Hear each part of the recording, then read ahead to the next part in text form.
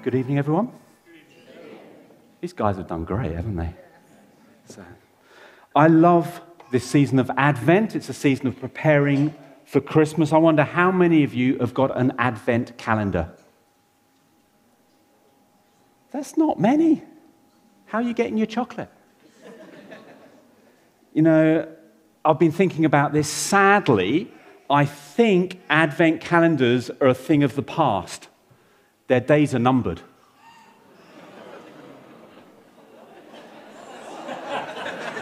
Look, that is a classic dad joke.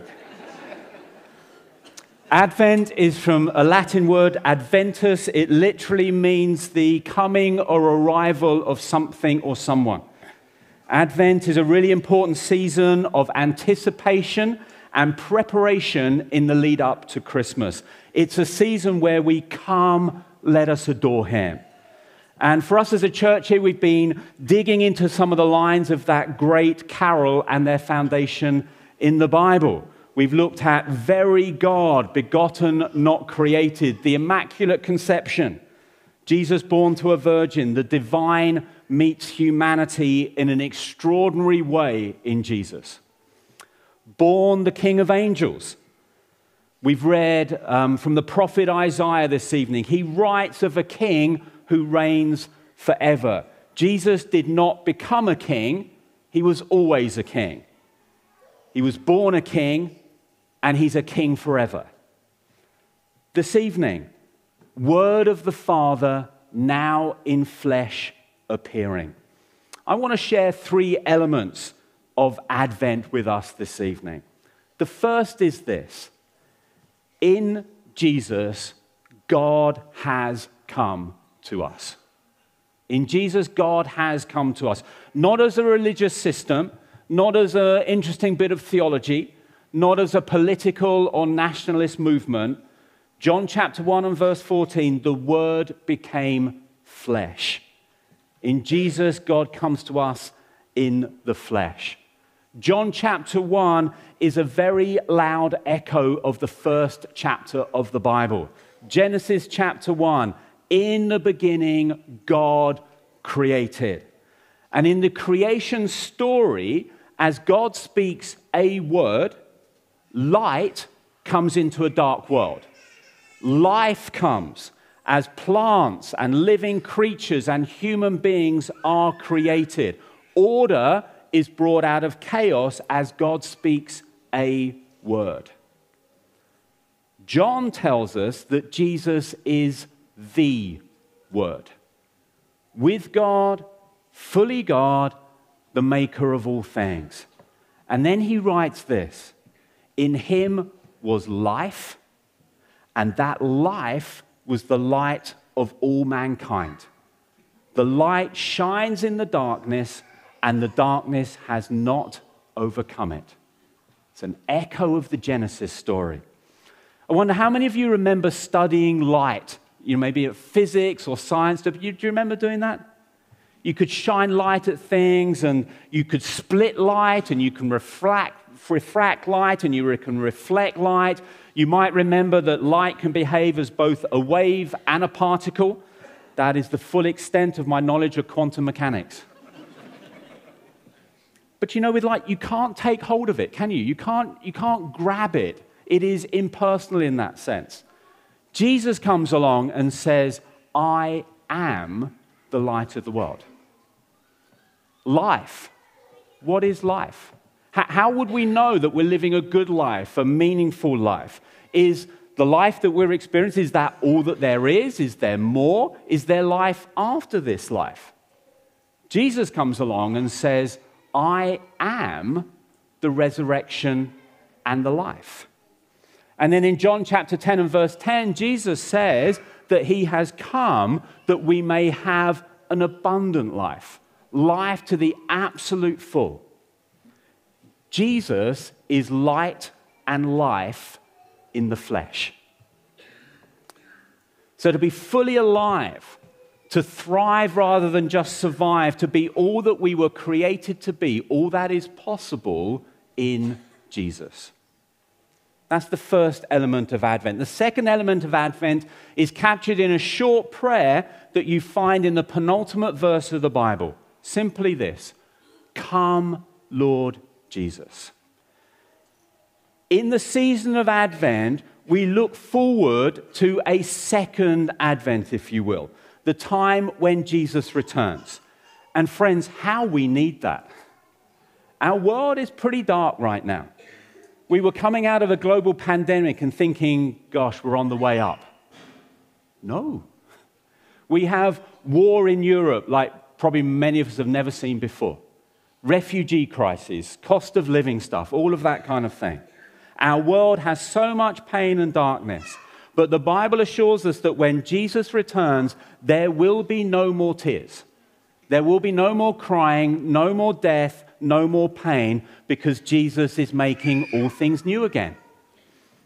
And so we find ourselves between these two great Advent events. God has come, and come, Lord Jesus. God has come, and come, Lord Jesus. And so my question for us this evening is, how do we best live between those two Advents? Every other religion or philosophy says that we need to work our way up to God. We need to earn the favor of God or the gods. We need to find karma in this life. We need to be a better person. The Christmas Christian story is stunningly different. John chapter 1 and verse 14 again. The Word became flesh and made his dwelling among us. He came to us. The Message version of that verse says this: the Word became flesh and blood and moved into the neighborhood. And I love that idea. It's like Jesus has moved in next door, knowable, personal. So the third element of Advent can be expressed as a short prayer. Jesus, come to me. Jesus, come to me. There's a Christian author and speaker called Ben Lindsay. He wrote this recently. He said, "I marvel that the finite, people like you and me, can know the infinite." That is the wonder of Christmas, friends, that the finite can know the infinite. We can know the infinite light and life of the universe personally, intimately. For Bethan and I, we have new neighbors about to move into the house next door to us. And as I was thinking about that, I guess there are a number of options open to us. One is, we could tell them that they're not welcome. Go away. I mean, it's not one we're seriously considering, but it is an option. We could just ignore them. Just behave like nothing has happened next door. Just ignore that they've moved in. We could just occasionally say hello to them, maybe once a year, just when it's convenient to us. Or we could welcome them and share our lives with them, be open to them. In Jesus, God has come to us. It's like he's moved in next door. So the question then is, how are we going to respond to that? What are we going to do with that? So will we just ignore him? Like, no, you're not welcome here? Will we occasionally say hello, maybe once a year? Or maybe we'll just pray when we need something? Or will we do life with Jesus? Open our lives to him. For myself, I've been a follower of Jesus, a Christian, for a bit over 40 years now. And one of the things that I find most precious about that is that I'm never alone. That whether I'm going through good things or bad things in my life, there is always somebody with me. We had a Compassion Project Storehouse Christmas party yesterday. And I was talking to some of the team that were praying with some of our clients. And they weren't sharing any details, but they were just saying, my goodness, there's a lot of hard stuff out there right now. And we were just sharing together, I wouldn't want to do that without Jesus. And that has been my experience. Just the embodiment of John chapter 1 and verse 14. Jesus has moved in next door. And we can welcome him into our lives and share our lives with him. So the invitation of Advent and Christmas, indeed every day, is to come, let us adore him. So we thank God that in Jesus he has come to us. We look forward with expectation, that prayer, come, Lord Jesus, come and make everything new again. And in the present, we welcome Jesus into our lives. We adore the one who has chosen to come close to us. So what we're going to do, Ash and the team are going to lead us in a song where we can just take some moments, and I'd love to invite you to do that, just to take some moments to reflect on what we're celebrating today. That God in Jesus has come to us, and that we're praying, come, Lord Jesus, and we can welcome him into our lives. So we're going to stay sat down for this, but you're welcome to join in.